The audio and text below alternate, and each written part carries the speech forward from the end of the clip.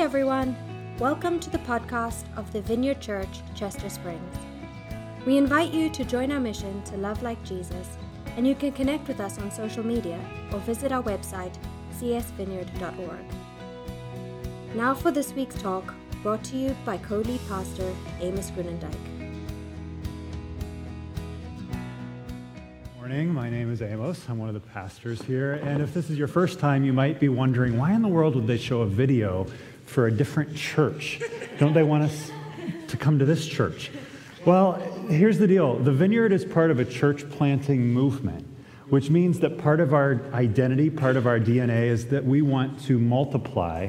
We want to pursue people much like Christian just described, where we don't exist just for the people inside, but for the world outside. In fact, we had about 10 people sign up to join our team last week in that membership orientation. At the end, I said, I believe that we're all called to something bigger than ourselves. And even though you're just coming in, keep in mind that God might be calling you to leave sometime in the not so distant future to do what we're doing here somewhere closer to your neighborhood. It might be 5 miles from this location. It might be 500 miles from this location, maybe 5,000 miles from this location.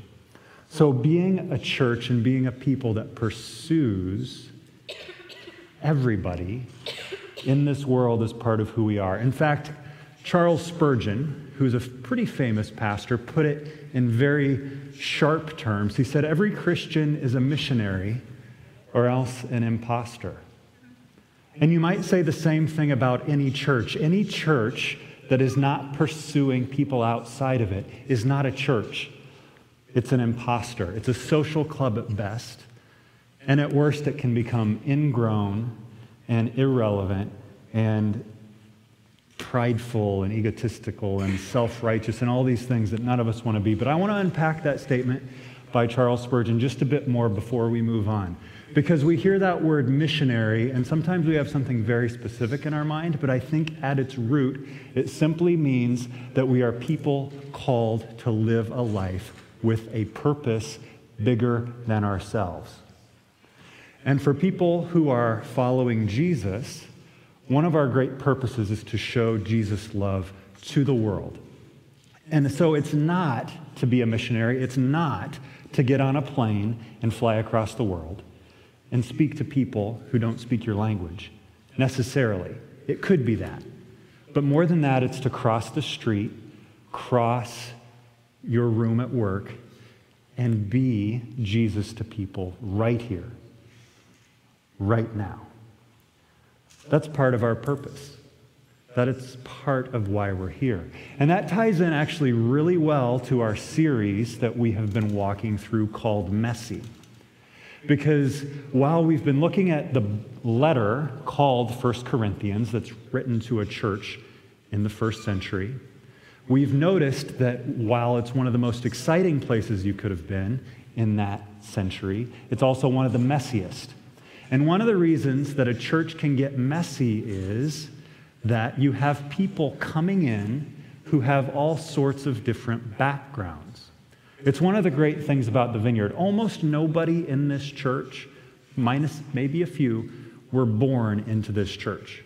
You are coming from a Catholic background, from a Baptist background, from a different religion, from a different culture, from a different experience. And here we are trying to do life together. And that means we have clashes of values, clashes of cultures, clashes of experiences. So things can get very, very messy. And if you were here last week, I had this picture of this glacier. Remember when I said a lot of times when you're in conflict or when you're trying to speak to people and it doesn't go well, the thing isn't the thing. It's the thing underneath the thing. And sometimes it's the thing underneath the thing underneath the thing. So if you are, say, fighting with someone, whether it be your spouse or your neighbor or someone about politics, there's the issue, but that's just the surface. Below the surface, there are experiences and assumptions and values that are sometimes unspoken, but they become what cause the rift what caused the division, what caused the misunderstanding. But below that, if you have an identity that is not secure, if you have a heart that is seeking after, say, acceptance or love that you don't feel like you get, that you deserve, that can trickle up and explode and make things messy and mean. Is this coming back to mind? So it's good to keep this picture, I think, in mind whenever we're entering into relationships with people who say aren't like us, who disagree with us, or people we're married to and like to fight with. Okay? So this diagram is not the same. There's no diagram in the back of your Bibles that looks like this. This is just kind of my way of trying to say, this is, I think, what was going on in some of the conflicts that we've read about so far. But I think we'll also see it in the passage we're going to read today in 1 Corinthians. That's 1 Corinthians chapter 9. We'll be in the NIV today. Last week we used the Message because I didn't want to spend a bunch of time trying to translate the English and what that meant. But if you want to track along in your Bibles, we'll be spending most of our time in this passage. Of course, you can look it up on your phone as well.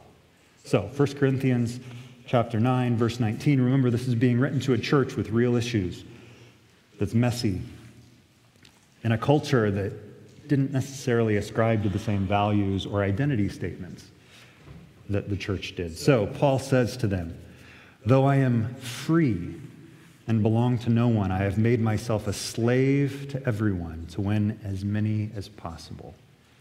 That's kind of a mind-blowing statement. Though I am free, I have made myself a slave to win as many as possible. So what he's saying is, I have my rights, but I have decided to limit my rights to actually step back from what I could do to do this thing, win as many as possible. And this word here isn't maybe the best translation of the original Greek. The word win is probably better meant to gain or to benefit. So I don't want you to think when Paul uses this word win that it's like we're out there and we're thinking of people as projects, and if they come to church someday, then we've won and we've achieved something great. And if they don't come to church someday, then we're not going to be their friends and we're not going to love them. Okay, that's not what Paul has in mind here. What he's saying is that we're looking to add people to the family, but it's to this great benefit where we've experienced like love and grace and peace and joy from God that we want to share with people, and it's up to them whether they respond or not. And we're going to show that grace and peace and love regardless of whether they respond, okay? So lock that in. And remember, as people on mission, that's part of it. And I didn't mention this before, but missionaries are known for, right, bringing the message of Jesus to people, but you know what else they were known for? Advocating for justice, education, equality. They were the ones who built schools, who cared for people's physical needs and built hospitals, who in the Middle Ages, when everybody was evacuating the cities because of the Black Plague, Christians were running into the cities. So when we say gain or benefit, we mean something incredibly radical, not just spiritual, but physical, providing people what they need. So, back into verse 20. To the Jews I became like a Jew to win the Jews. To those under the law I became like one under the law, though I myself am not under the law, so as to win those under the law. To those not having the law I became like one not having the law, though I am not free from God's law, but I'm under Christ's law, so as to win those not having the law. We'll get to what that all means. To the weak I became weak to win the weak. That makes a little more sense to us, right? I have become all things to all people so that by all possible means I might save some. I do all this for the sake of the gospel, that I may share in its blessings. So what Paul is talking about there first has something to do with an issue 2,000 years ago, but then he summarizes what he means in that last statement. I have become all things to all people so that by all possible means I might save some. I do all this for the sake of the gospel. And I strike out that last part because, again, this wasn't originally written in English, and so they did something to make it make a little more sense to us. But there's actually, in the Greek, not that word blessing. They're simply the word to partner it. So partner it doesn't make good English, but I want to just put that up there and bookmark it, and we'll come back to it later. But let's look at the glacier thing a little bit here again. So, just to translate, again, to look at the issues, the experiences, assumptions, values, hard issues, matters of identity. Now let's go to the next slide. There's some statements here that Paul is making that I think fit pretty well into that glacier picture. So there's an issue here. He's talking about being under the law or not under the law, right? But then there's some values and experiences that he's saying, I am actually going to give up my own background and try to enter in to these other people's experience, to try to understand, to suspend my deeply held opinions so that I might enter in and dialogue about theirs. But that actually comes from something more foundational than that, and that is an identity that he has. At the very beginning, he says, I am free, and this is a freedom that he's experienced because of his life with Jesus, and that I am, remember, a partner to the gospel. He's saying, this is who I am, so I have a foundation, I am secure so that I can kind of put my experiences on pause, enter into other people's, and I'm not going to let the issue here, which is the Old Testament law, get in the way of my relating to you. See how this might be practical? Let me explain just briefly the Old Testament issue here. So one of the big debates for the early church was Jesus was a Jew, and most of his early followers or subscribers were also Jews. Do people who are not Jews have to act like Jews? Do they have to abide by all of the Jewish religious festivals and feasts and practices and circumcision, if you know what that is? Do they have to wear the yarmulkes? And Paul is basically saying, I am free from that, and you are free from that. You don't have to. But when I talk to Jews, Paul says, so that I am credible, I'm going to wear the yarmulke. I'm going to, because he felt called to relate to Jewish people, I'm going to observe the festivals so that I don't offend them in the message that I have, that I believe is to their great benefit. Now, to the Jews, he became a Jew. To the Gentiles, he acted as one not under the law. So he's not wearing his yarmulke around when he's talking to Gentile people. Does this make him wishy-washy? No.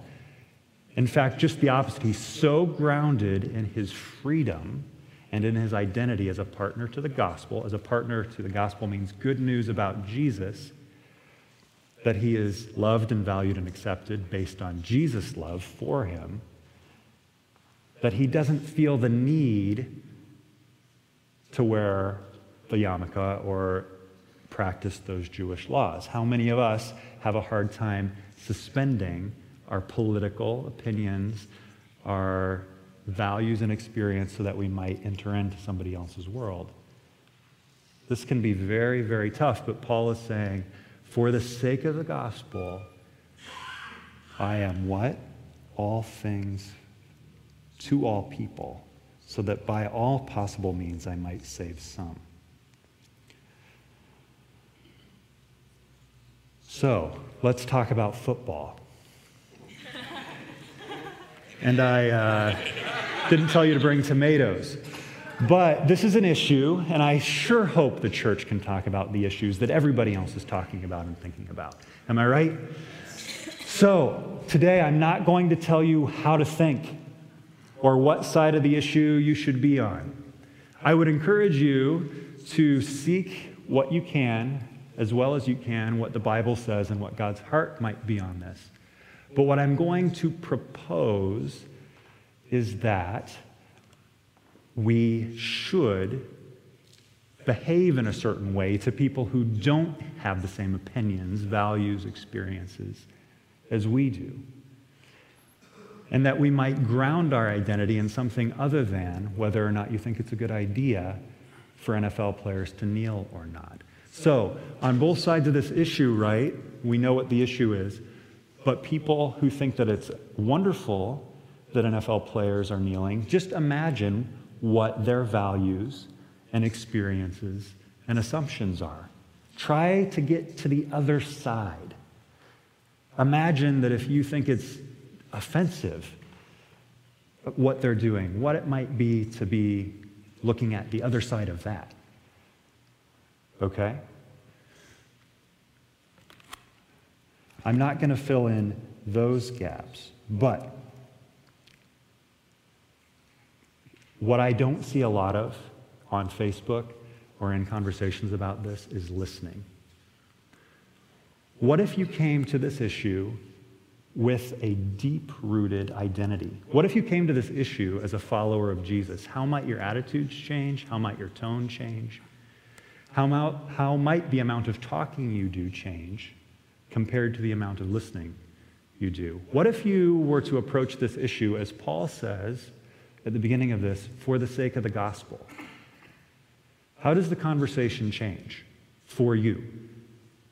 How do your feelings about the issue change for you?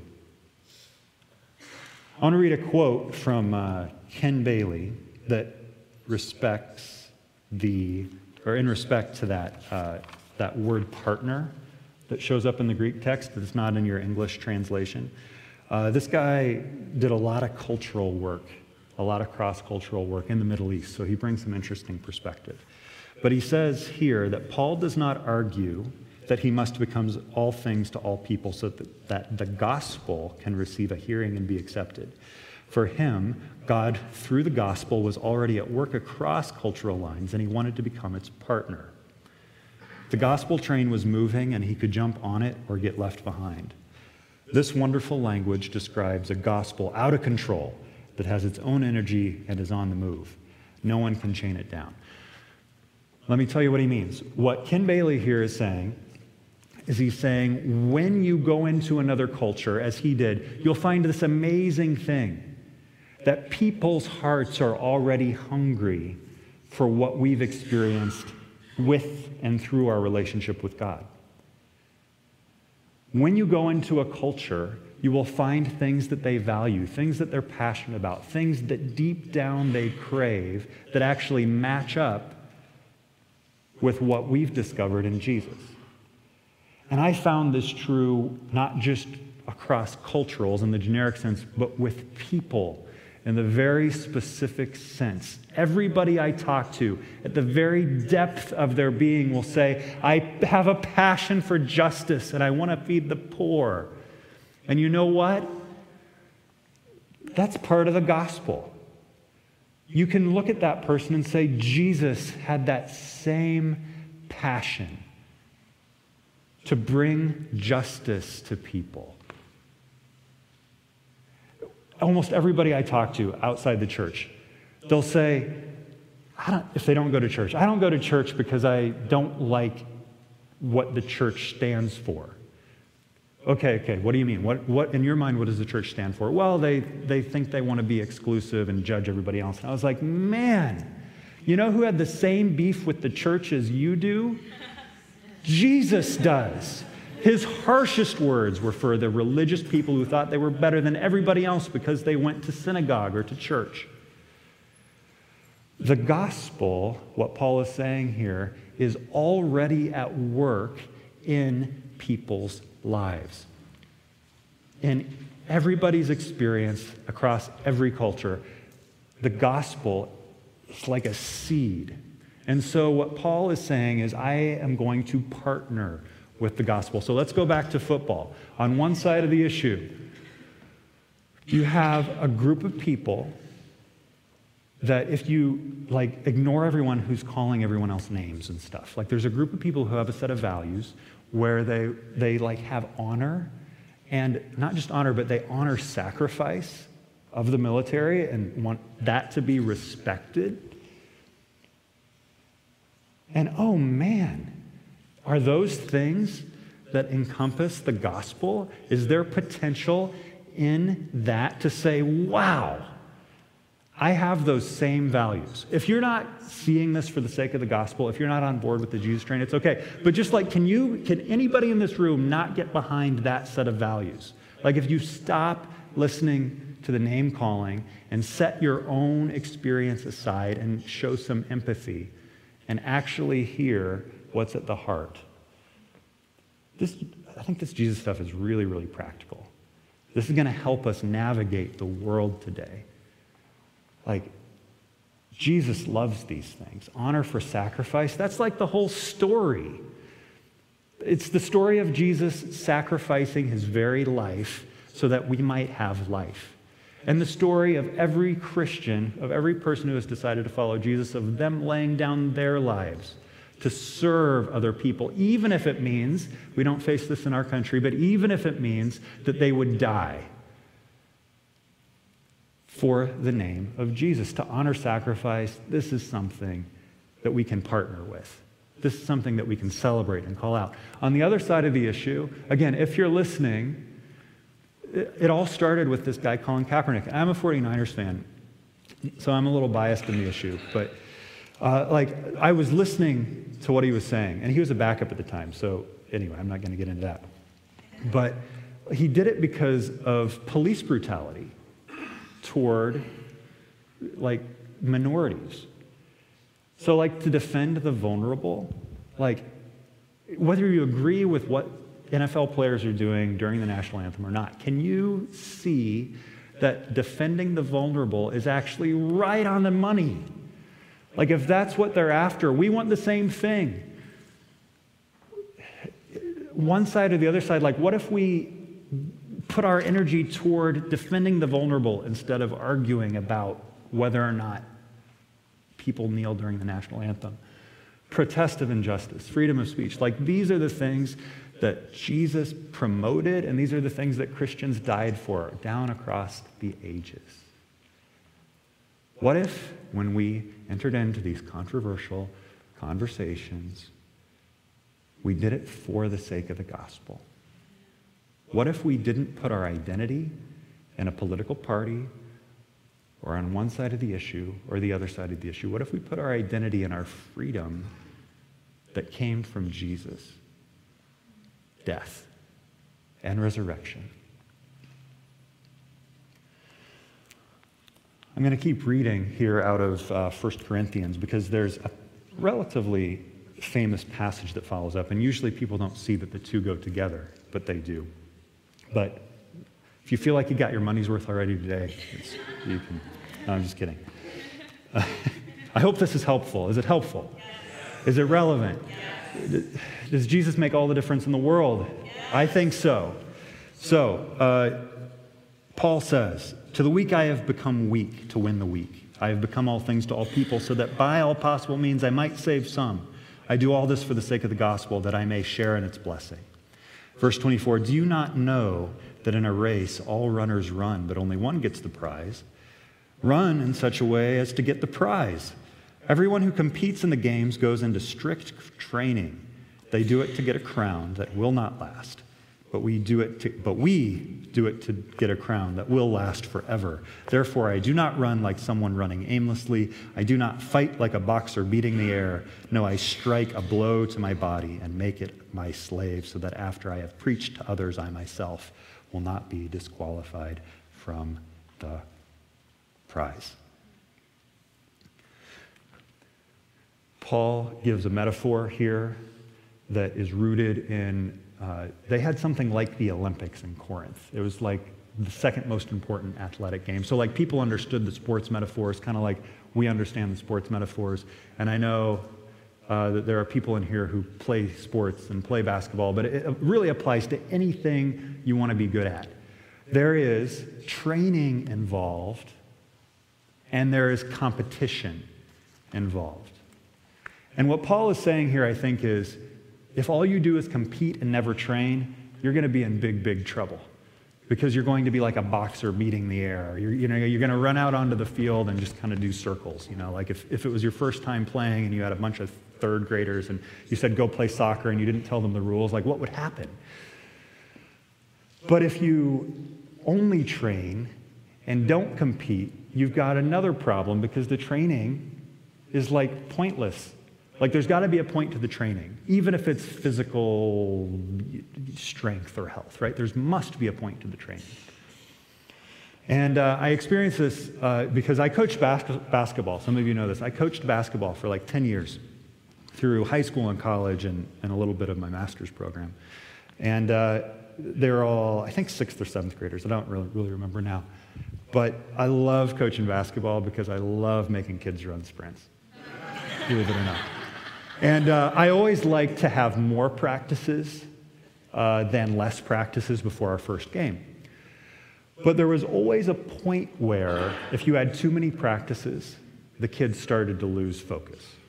If you had too many practices between games, they started to lose focus. In fact, you can't really go more than one practice without at least having a scrimmage.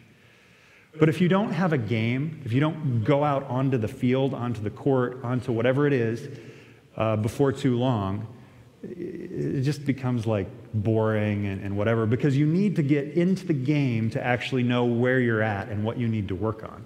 So as much as I love rebounding drills, and as much as I loved conditioning, they wouldn't know until that first game and either realize, oh man, we have work to do, or our hard work has paid off. We just dominated this other team, right? So you need to train and get into the game. And training, by the way, isn't always the most fun thing. Training, and he talks about this here, involves what?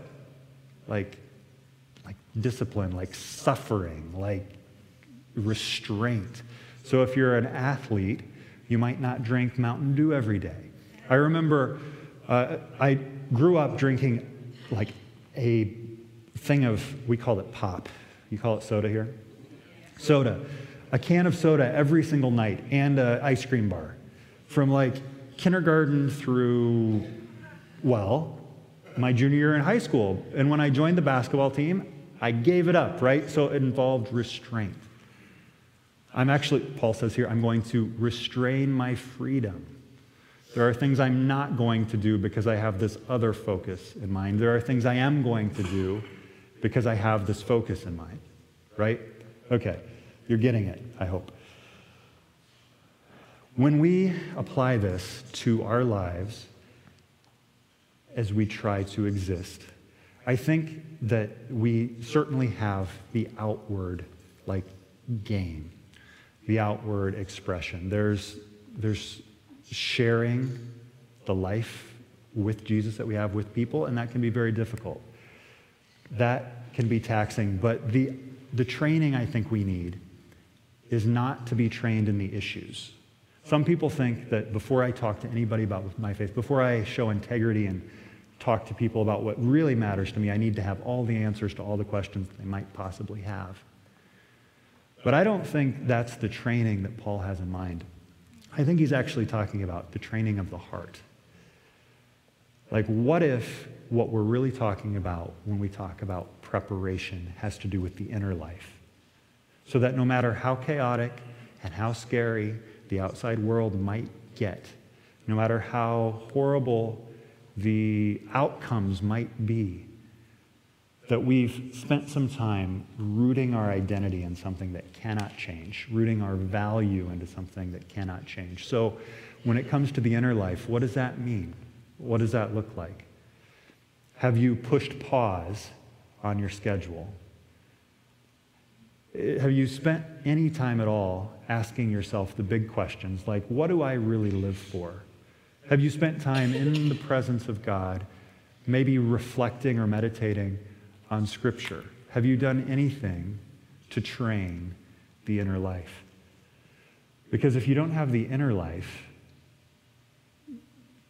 set, if you haven't spent any time on the inner life, the outer life, the game, life as we know it will wear you out and tear you down, and you're going to lose like 10-0. Kind of like last week when we played kickball, where the youth played the parents, and it was 10-0.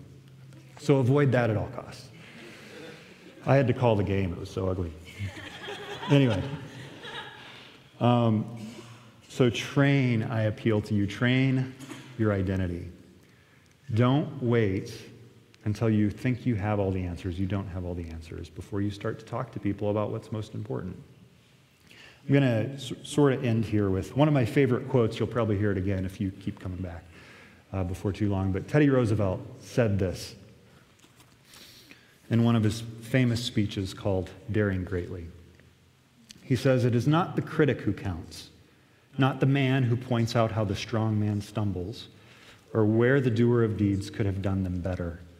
The credit belongs to the man," this is archaic, or woman, "who is actually in the arena, whose face is marred by dust and sweat and blood, and who strives valiantly, who errs, who comes short again and again because there is no effort without error or shortcoming, but who does actually strive to do the deeds, who knows great enthusiasms, the great devotions, who spends himself in a worthy cause, who at the best knows in the end the triumph of high achievement, and who at the worst, if he fails, at least he fails while daring greatly, so that his place shall never be with those cold and timid souls who know neither victory nor defeat."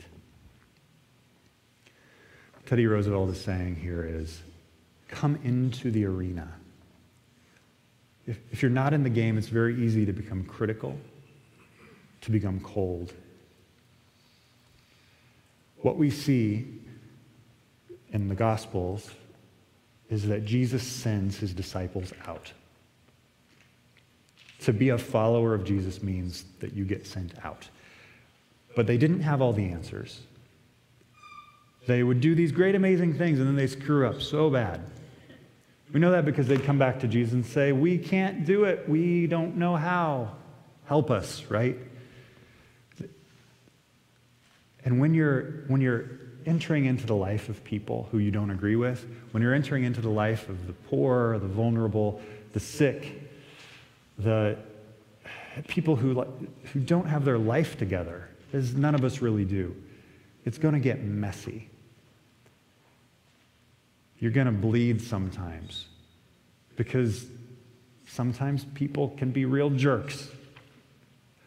You're going to mess up sometimes because sometimes you can be a real jerk.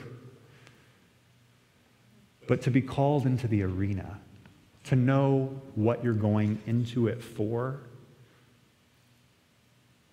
like those are the answers I think everyone in this room needs to answer, needs to come to.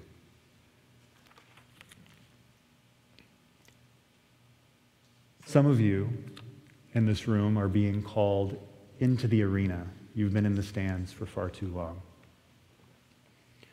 Some of you have been in the arena so long that you've forgotten like how important the inner life, how important the relationship that you have with Jesus is, and you need just to spend some time training. Some of you are wondering, what game, what race do I even want to join? Which direction am I going? And so we're going to spend some time worshiping now. And I hope that this is a time where you come to some clarity, that you give God some space to speak to you. And if you have your Connect cards, in the bulletins on the back page, you have Connect cards. And now's a great time to fill it out. But on the back, you'll notice a little place called Takeaway. What I would ask is, in the next few minutes, part of being in the game with Jesus is simply having friendships with people who are unlike you, who come from a different spiritual background than you, who say don't go to church. And so what I would like you to do is, on that takeaway, just write the names of 5 people who you would call friends, who don't go to church. And then once you have those 5 names, just pray specifically that God would bless those people, would meet those people, would pour his peace onto those people, whatever, as specific as you can with them. And if you don't have 5 friends who are not in the church, that's okay. Just spend that time asking God very simply, why is that the case? And how can I, or would you, God, provide me with the identity necessary to make those friends, with the time necessary to make those friends? Thanks again for listening to the podcast of the Vineyard Church, Chester Springs. We hope you share this with your friends and family and subscribe on iTunes or wherever you get your podcasts. See you next time.